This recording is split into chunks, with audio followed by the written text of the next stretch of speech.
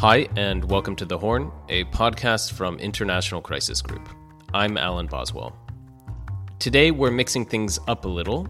I'm joined by four of my Crisis Group colleagues to take you through how the novel coronavirus is shaping politics and diplomacy throughout the Horn. From Sudan to Tanzania, the coronavirus pandemic has already delayed elections, endangered political transitions, and tested leaders, diplomats, and governments as they've struggled to adapt. In this episode, our analysts will talk you through what's happening on the ground in Ethiopia, Sudan, Somalia, Kenya, Tanzania, and South Sudan, and what to look out for in the coming weeks and months.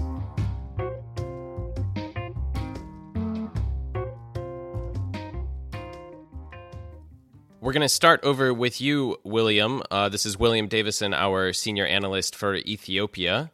And he's in Addis Ababa right now. Actually, William, I believe you're our first repeat guest on the Horn of Africa podcast, so great to have you back on. Thank you very much, and what an honor. A huge honor. So we've already seen an election delay due to this COVID-19 in Ethiopia, and the government recently just declared a state of emergency. So how do you expect all of this to affect what was already an extremely complex political transition in the country that we've talked about previously? Yes, that's right. So it's had an immediate and significant political effect here, really changing the dynamics. Essentially, the government, the electoral board was already struggling to meet the electoral schedule for a 29th of August vote. And there were also lots of opposition complaints and generally fears of that the election would would feature violence. So what the pandemic has done, obviously a massive threat to the nation, but also the perfect excuse really to delay and press pause on this electoral process. Now the focus is going to be on tackling COVID-19, and there's signs of a decent amount of solidarity there from amongst the political actors. But the one thing that this delay has done is push Ethiopia past what is perceived to be the constitutional deadline for elections. And therefore, it's pushing, or it's likely to push this government into staying in power beyond its 5-year term limit. So there are lots of issues to be resolved around that, which is going to be, ideally would be sorted out in consultation with the opposition. The first order of business is to get some sort of consensus on the state of emergency conditions, and then people need to work out with what sort of authority the government will be governing after its term limit expires, and particularly, how is that going to work legally and constitutionally when it comes to removing the state of emergency after the pandemic subsides and the government oversees the elections. It's just not clear. We're moving into somewhat, constitutionally unprecedented territory there. You said that in some ways the COVID-19 pandemic, provided an excuse to delay the elections. Could we see this actually prove beneficial, or at least an opportunity, politically speaking? Yes, and I should be a bit more careful with my language there. It's not that it isn't justified, of course, to delay the election. It would be hugely irresponsible to run an election campaign with all that human interaction in the midst of a pandemic. So, there was an obvious need, pressing need to delay the election. But I think what's happened here is that, during Ethiopia's transition, they have sort of tried to abide by the constitutional regular procedures and schedules, when actually really it's a kind of extraordinary political situation in many ways. One of the effects of that has been is that there hasn't really been enough time to take all of the measures that are needed and to see all the improvements that are needed to create the conditions for a fair and competitive election. So, for example, we have a significant new electoral law. We have a significantly new electoral board. We have a lot of opposition parties that have returned to the country. We have a media and a civil society that are relatively unshackled. Also attempts to improve things like the independence of the judiciary. Now, ultimately, partly because of the turmoil we've had in Ethiopia, but really there hasn't been the sorts of improvements and developments in all of these kind of broad aspects of the democratic system that we would have liked to have seen in place and to have made progress before embarking on what's likely to be a highly competitive election. We need a system that can sort of withstand the stresses that comes from that. What this delay does is give everyone a little bit of extra time working on their internal preparations, but also in terms of getting these broader aspects of the democratic system in place, the electoral board, the judiciary, and that type of thing. So this extra time does provide the opportunity for that. Also some additional time for much needed negotiations between the ruling party and the opposition as well.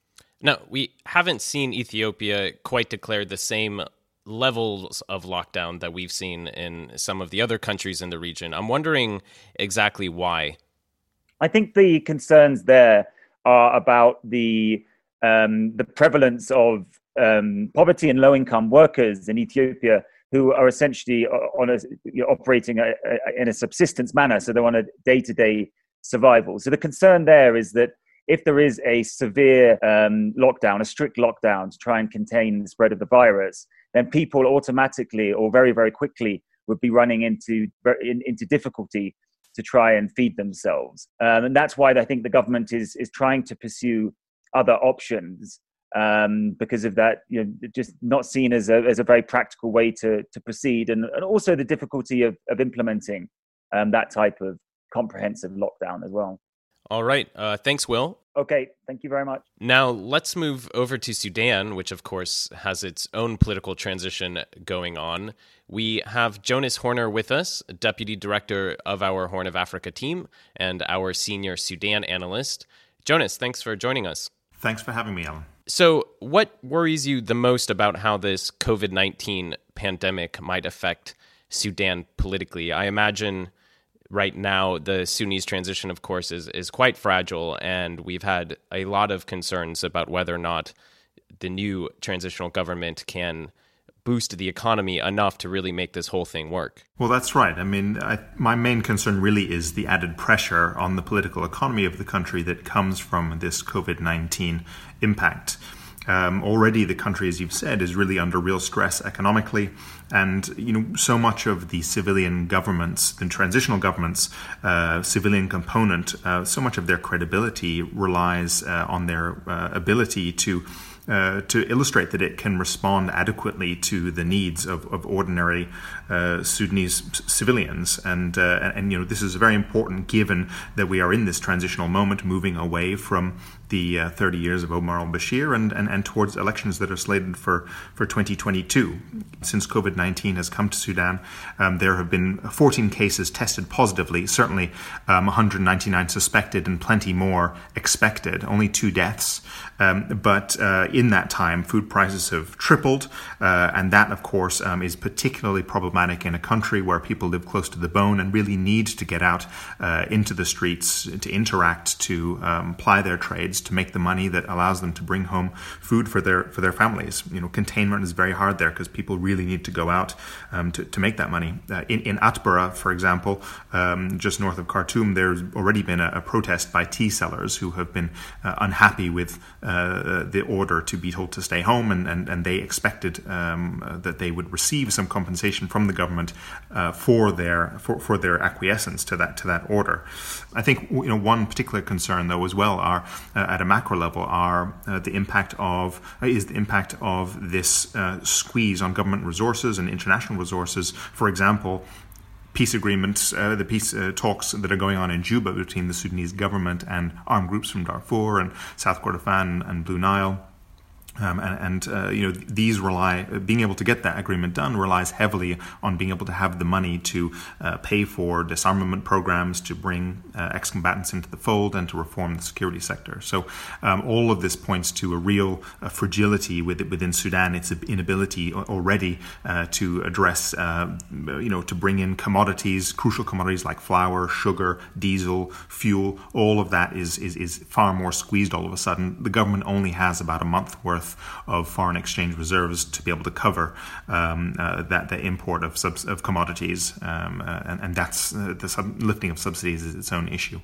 Now, throughout all this, we've seen General Hemeti and the Rapid Support Forces basically doing their own propaganda and acting on their own, basically, within the state. They built this big new hospital, and they produce this somewhat hilariously slick video showing off the new hospital that they opened and proclaiming that they're the ones really fighting this COVID-19 pandemic. Do you think we've learned anything thus far just through that and other ways on how the government has responded about what this power sharing arrangement actually is in Sudan and who really holds the power? Yes, well, that episode in particular shed a rather interesting bit of light on the power dynamics within the transitional government. As you said, General Hemeti and his rapid support forces did set up a 200-bed facility just north of Omdurman, which is itself north of Khartoum, equipped very specifically to treat COVID-19. I think the power dynamic that's most curious and interesting here is that, the video you mentioned and all of the press releases around this facility all brand it very much as an RSF initiative. And this comes along, is very much in line with previous initiatives that the RSF has taken to work in east of Sudan to work on various diseases like malaria and to try to be really a legitimate actor here. And I think this really shows Hemeti's hand in terms of his interest in being taken seriously on his own merits. And unfortunately, the collateral effect is that undermines the credibility of the transitional government, which is so precious at this moment as they try to both illustrate to Sudanese that they're a viable governance force within the country, and as the country tries to move itself towards 2022 elections. All right. Thanks, Jonas. Thank you, Al. And now we're going to go over to Omar Mahmoud, our senior analyst for Somalia. Omar, welcome to the podcast. Thank you, Alan. Great to be here. So Somalia, of course, has scheduled elections this year. I'm wondering, how important are those elections? And I imagine that the COVID-19 crisis is making the politics around those elections even more complicated.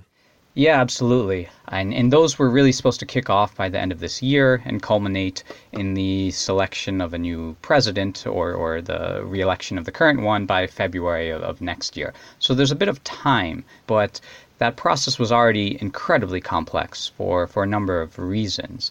The environment's highly charged right now, and some key actors aren't working together. The timelines, even though there is a bit of time, they are extremely tight, and some of the technical work is already falling behind. And even questions about the process. The government continues to insist on a universal suffrage process for these elections, but that appears a remote prospect for a number of reasons. And there is a new electoral law on the books, but there has some loopholes, some uncertainties in it as well, and it would be almost impossible to fulfill already without greater cooperation between some key actors in Somalia. And so here I refer to, for example, the tensions between the center and periphery, so Mogadishu and the federal member states. So we throw Corona on top of this, and it adds a layer to a very complicated process already. And, the electoral law, the law on the books, the recent law does provide room for delay, and it's a little unclear, and it gives some wide room to Parliament there. But beyond that, I think the issue is that there must be some sort of level of consultation and consensus for this to happen. And so we'd have to see a greater sort of cooperation from these political actors that aren't really working together right now. I think there's a real risk that if the government pushed ahead with some sort of unilateral process, that it could really inflame tensions quite strongly. So I think we'll be watching that closely, but really trying to urge that however Corona affects this process, that there's a level of stakeholder engagement around that. And even if there is some sort of a delay or some sort of a effect on the time process, that actors can use that time wisely to make up some of the gaps, especially on the technical level that we've seen thus far.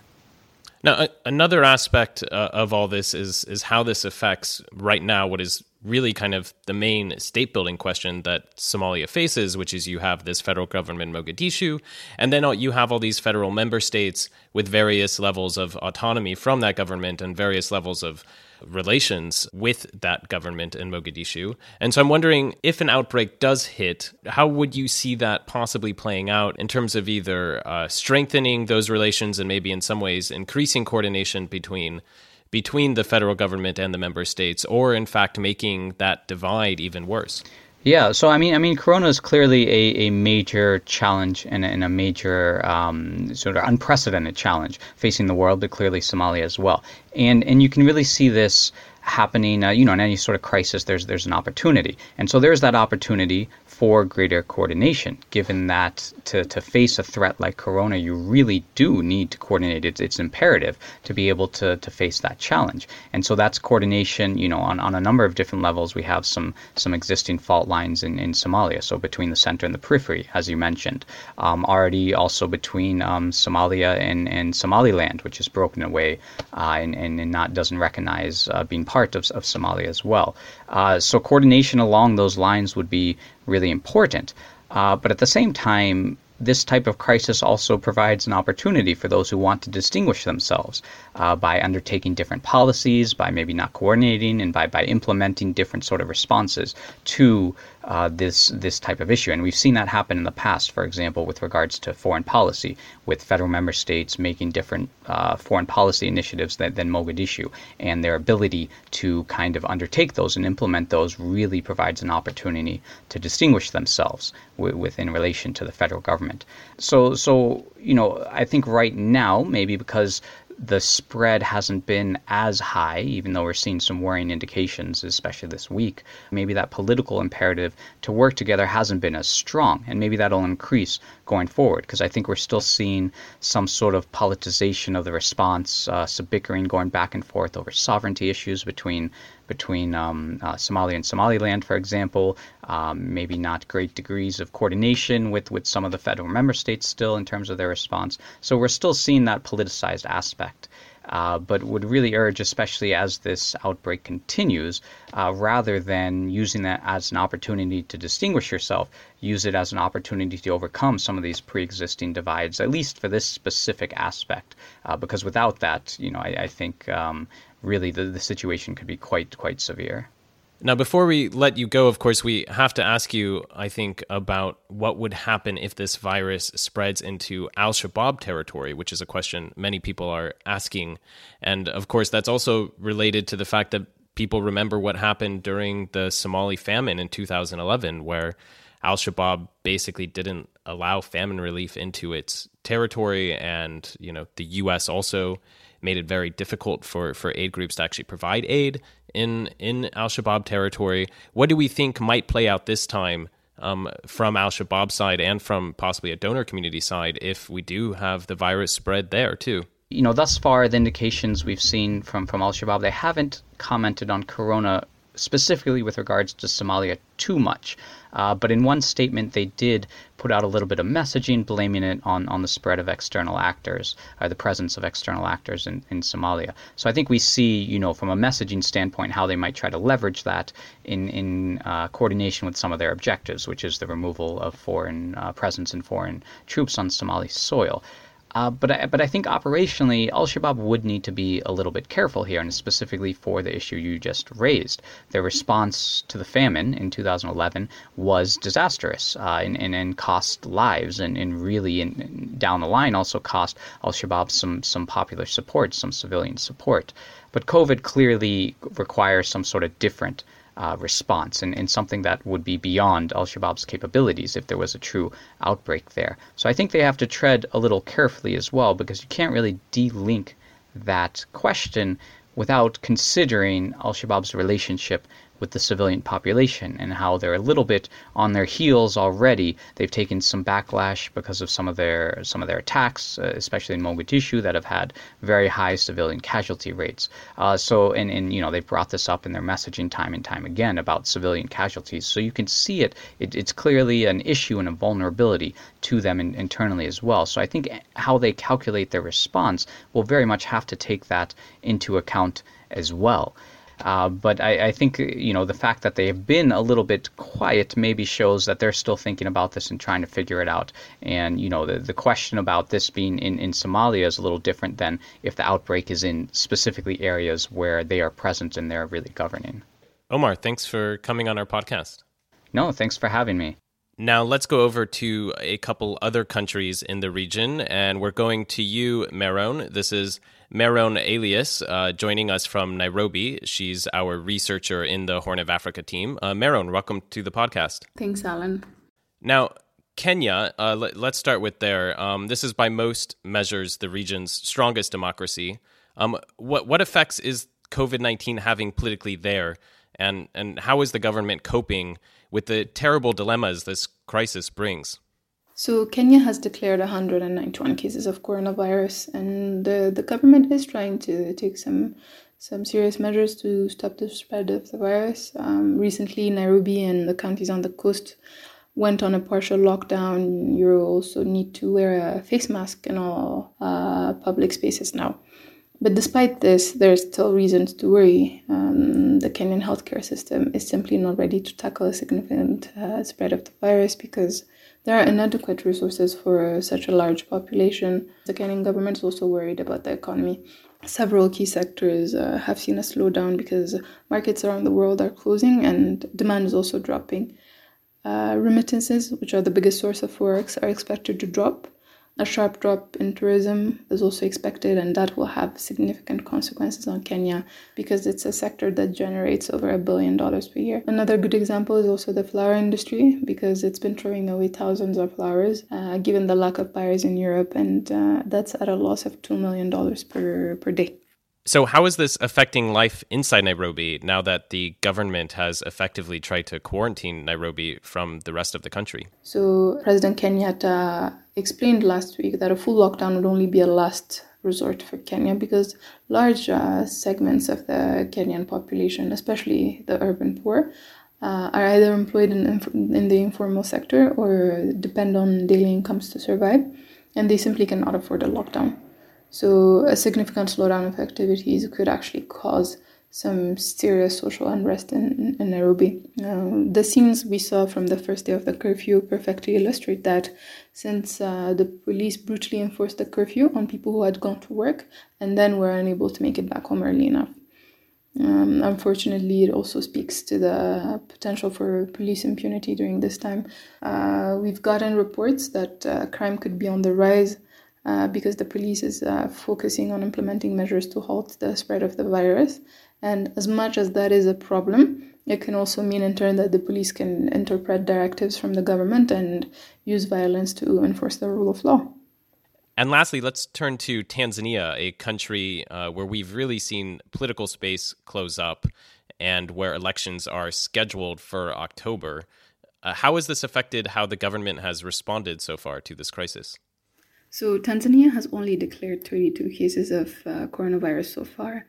And in the beginning, the government adopted a very lax attitude towards the crisis, even though they know that the country does not really have the resources to handle a large outbreak. This was very worrying for neighbors like Kenya or Rwanda because they share porous borders with the country. And Tanzania has a bad history of poorly dealing with epidemics. In 2019, for example, they tried to hide cases of Ebola, and that's quite serious. But since the numbers have been going up, the government seems to be implementing new measures every day. Schools are closed, large gatherings are also banned, but there's still no curfew or lockdown, and this can have devastating consequences in the context of large cities such as Dar es Salaam, where almost 3/4 of residents live in informal settlements, and those are quite conducive to transmission. At the same time, the government's decision to not implement a lockdown can be understood. It's tightly linked to the economy. China is Tanzania's largest trading partner, and the effects of the virus on Beijing are being felt by Tanzanian traders. The tourism sector is also going to be highly affected because people are canceling plans, changing plans. But that's a sector which is a top forex earner for Tanzania, and some places like Zanzibar totally depend on it. If you think about the mining sector, which is also quite big in Tanzania, the country will not be able to count on gold exports because even though it's the 4th largest gold producer in Africa, prices have significantly dropped since borders closed. You talked about the elections earlier, and the pandemic comes at a time where tensions are actually quite high already in Tanzania. since President Magufuli came to power in 2015, there has already been a decline in political and civil rights in Tanzania. And unfortunately, the government could take advantage of this crisis to further crack down on the media and the opposition. And if indeed they do that, if President Magufuli exploits this crisis for political gain, it could create protests and serious social unrest down the line, especially in places like Zanzibar, which is a hotbed of opposition to the ruling party.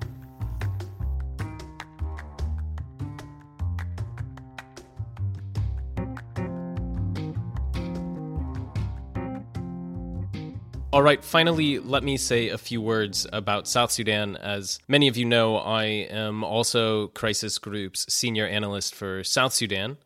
First of all, I think when it comes to South Sudan, we need to all recognize, as is the case in many of these countries, but I think is worth really repeating on South Sudan, that, our main concern is humanitarian. South Sudan is a country that essentially doesn't really have a healthcare system. Almost all of the healthcare that's provided comes from NGOs usually and aid groups, with some few exceptions. And not only that, but you have a situation where you still have hundreds of thousands of South Sudanese who are living in the protection of civilian camps in really close quarters. These are the IDP camps that are protected by the UN. I mean, this itself is just a huge dilemma. These are essentially petri dishes for the virus if it spreads there, and yet, you can't really force people to leave, and where would they go? There, areas in South Sudan don't really have services, and this population itself could already have the virus and then spread it, around South Sudan in rural areas. You could also imagine situations in which, wherever the virus does spread, we're going to see a very securitized response from the government, because that's how the government responds to most crises. And so you could imagine violence and abuse and forcible quarantines. You could imagine situations in which areas are cordoned off. People aren't allowed to come and go, and basically NGOs and WFP are asked to come in and take care of the people and feed them and keep them alive. If there is a humanitarian crisis on a large scale in South Sudan, at the same time that this hits other parts in the region and other parts of the world, the normal agencies that respond to disasters and respond to famine and other similar situations would, of course, be really, really overstretched and in a really difficult donor environment, and might not be able to respond in the same way that they normally would. So obviously in South Sudan, there are very worrying scenarios, also questions of, if people are fleeing a humanitarian crisis in South Sudan, will they be allowed to cross the border as refugees, or will countries basically block off borders? I think there's really fundamental questions about how some of this would work if a crisis did come that are difficult to answer and quite scary to think about. On the other question, and the one that, I discussed with most of our other analysts on this episode, is what happens on a political level. And on that level, I think it's actually a bit of a mixed bag. First of all, everyone should feel a lot of relief that they formed this unity government at the end of February, right before this hit. And that's especially true because, as I discussed with Ambassador Mahboub Malim in the previous episode to this one, IGAD is basically in deep freeze, and we're unlikely to see any serious diplomatic push because of the COVID-19 crisis anytime soon. All the heads of state who are sort of required in this ritual of calling these summits and then getting, the two warring sides in South Sudan to sit down and talk to each other in front of the other heads of states, that whole ritual is just not going to be able to take place for a very long time. The more likely scenario here is clearly that every leader in the region is going to be focused on their own internal crises, and that, the pressure that has always been needed to sort of get this peace process to move forward is not going to be there. So I think that, the far more likely scenario in South Sudan is that this probably does sort of stall the peace process, as it's likely to stall processes around the region.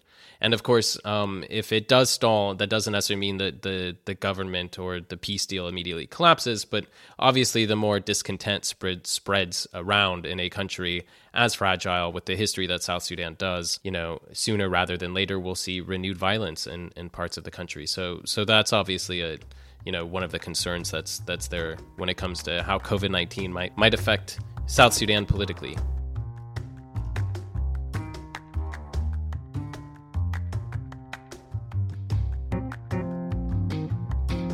Thanks for listening. We will be back next week with another episode examining the COVID-19 pandemic and its effect on the Horn.